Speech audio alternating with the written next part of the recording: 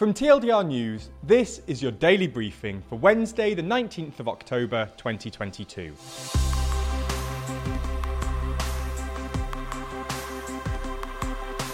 Good afternoon. Today we're going to be talking about the battle for Kherson. We'll also be discussing three of today's other important stories and discussing how Liz Truss could fall. But first, the battle for Kherson. In the very near future, the battle for Kherson will begin.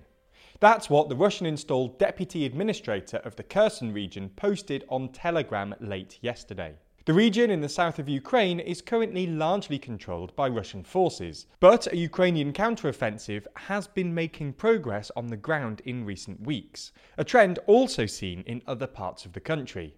Despite not having total control of the region, Kherson is one of four regions that Russia claims to have annexed following referendums condemned by Ukraine and its allies as illegitimate and a sham. In a further sign that the battle for Kherson really is imminent, the region's Russian-installed leader announced plans to evacuate some 50 to 60,000 people over the next 6 days in order to keep people safe and allow the military to act resolutely. Governor Vladimir Saldo said that 5,000 people have already left Kherson in the past 2 days. A senior Ukrainian official, the head of the Ukrainian president's office, accused Russia of propaganda by trying to scare the people of Kherson with fake newsletters about the shelling of the city by our army, and also arranging a propaganda show with evacuation. The new commander of Russia's forces in Ukraine, who was appointed earlier this month, acknowledged in his first televised interview yesterday that the situation in the area of the special military operation, Russia's euphemism for its invasion of Ukraine, can be described as tense. The enemy continually attempts to attack the positions of Russian troops, he added. Talking specifically about the city of Kherson, he said the situation was very difficult today. Kherson was the first major Ukrainian city to be captured by Russian troops in the early stages of the invasion. Its position on the Dnipro River and its proximity to the Black Sea and the Crimean Peninsula makes it a strategically important city. Northeast from the city, further up the river, the Ukrainian military has regained territory and pushed as much as 30 kilometers south along the river in recent weeks. Meanwhile, Ukrainian forces have also gained ground to the northwest of the city.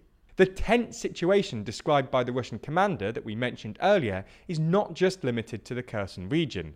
He named the areas of Kupiansk and Lyman in the east and the Molyarkiv-Kryvyi Rih front. Okay, so that's the biggest story of the day, but there's a lot more going on around the world. So here's a rundown of three other stories. On Sunday night, it was reported that a group of peaceful pro-democracy protesters who were demonstrating outside the Chinese consulate in Manchester were met with violence by those working at the consulate. Footage recorded on a mobile phone appears to show the Chinese consul general himself among a group leaving the gates of the consulate to tear down anti-Beijing protest signs, before then dragging one of the protesters within the grounds of the consulate and beating him. The story has caused outrage, with MPs raising the issue in the House of Commons. Jessie Norman, a minister for the Foreign Office, has said that the ambassador's deputy had been summoned to explain the incident. Conservative MP Alicia Kearns has called on the government to ensure the Chinese diplomats involved in the violence are prosecuted, or if this is not possible, then expelled. She has asked for this to happen within the week. There's more on the way, but be sure to subscribe and ring the bell to make the daily briefing part of your daily routine, or just search for us on your podcast app to listen along. French cement giant Lafarge has pleaded guilty in the US to providing support to the Islamic State and other terrorist groups. The company, which is the world's largest cement manufacturer, has agreed to pay nearly $780 million in fines and forfeitures to the US government for paying millions of dollars to IS and the Al-Nusra Front in order to keep a factory running in war-torn Syria. From 2012 to 2014, the company's Syrian subsidiary paid almost $6 million to the two terror groups to ensure the protection of staff and the continuation of operations. The US Justice Department said the payments helped the local subsidiary make roughly $70 million in additional revenue. Prosecutors said it was the first time a company has ever pleaded guilty in the US to aiding terrorists. The US Deputy Attorney General said business with terrorists cannot be business as usual, and that Lafarge's actions reflected corporate crime that has reached a new low and a very dark place. This week we've made another video on the protests in Iran. You can find this in the description below. In essence, the protests have taken place in response to the death of Mahsa Amini, who was arrested by Iran's infamous morality police, and then died in suspicious circumstances, all because she was wearing an improper hijab. The protests in response are still ongoing. In a further development though, an Iranian climber, Elnaz Rakabi, competed in Seoul, South Korea, in the IFSC Asian Championship, and she was spotted not wearing a hijab while competing.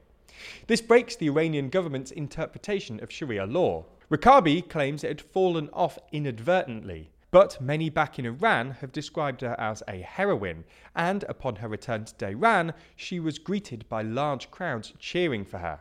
After meeting the crowd, Iranian state media then posted an interview with her, in which she reiterated that she had only inadvertently not worn it. This was probably an attempt by the Iranian regime to stop the story being used by protesters. That's all we have time for on YouTube, but if you want to see our discussion of how Liz Truss could be removed, then watch the extended ad-free edition of the Daily Briefing over on Nebula. Nebula subscribers not only get everything you've already watched ad-free, but also an extended edition of the show every single day, available to watch on Nebula or stream on your podcast app of choice. So if you want to support the channel and get a more extensive daily briefing every day, you'll want to sign up. And there's good news. Our friends at CuriosityStream, the streaming service which offers some of the best documentaries, is offering a deal whereby you can get both platforms, CuriosityStream and Nebula, for less than $15 a year. That's all the best documentaries you could want on CuriosityStream, and then more TLDR on Nebula, including the extended briefing, other full exclusive TLDR videos, and it's always ad-free. Click the link below to get both services for less than $15 a year and support the channel.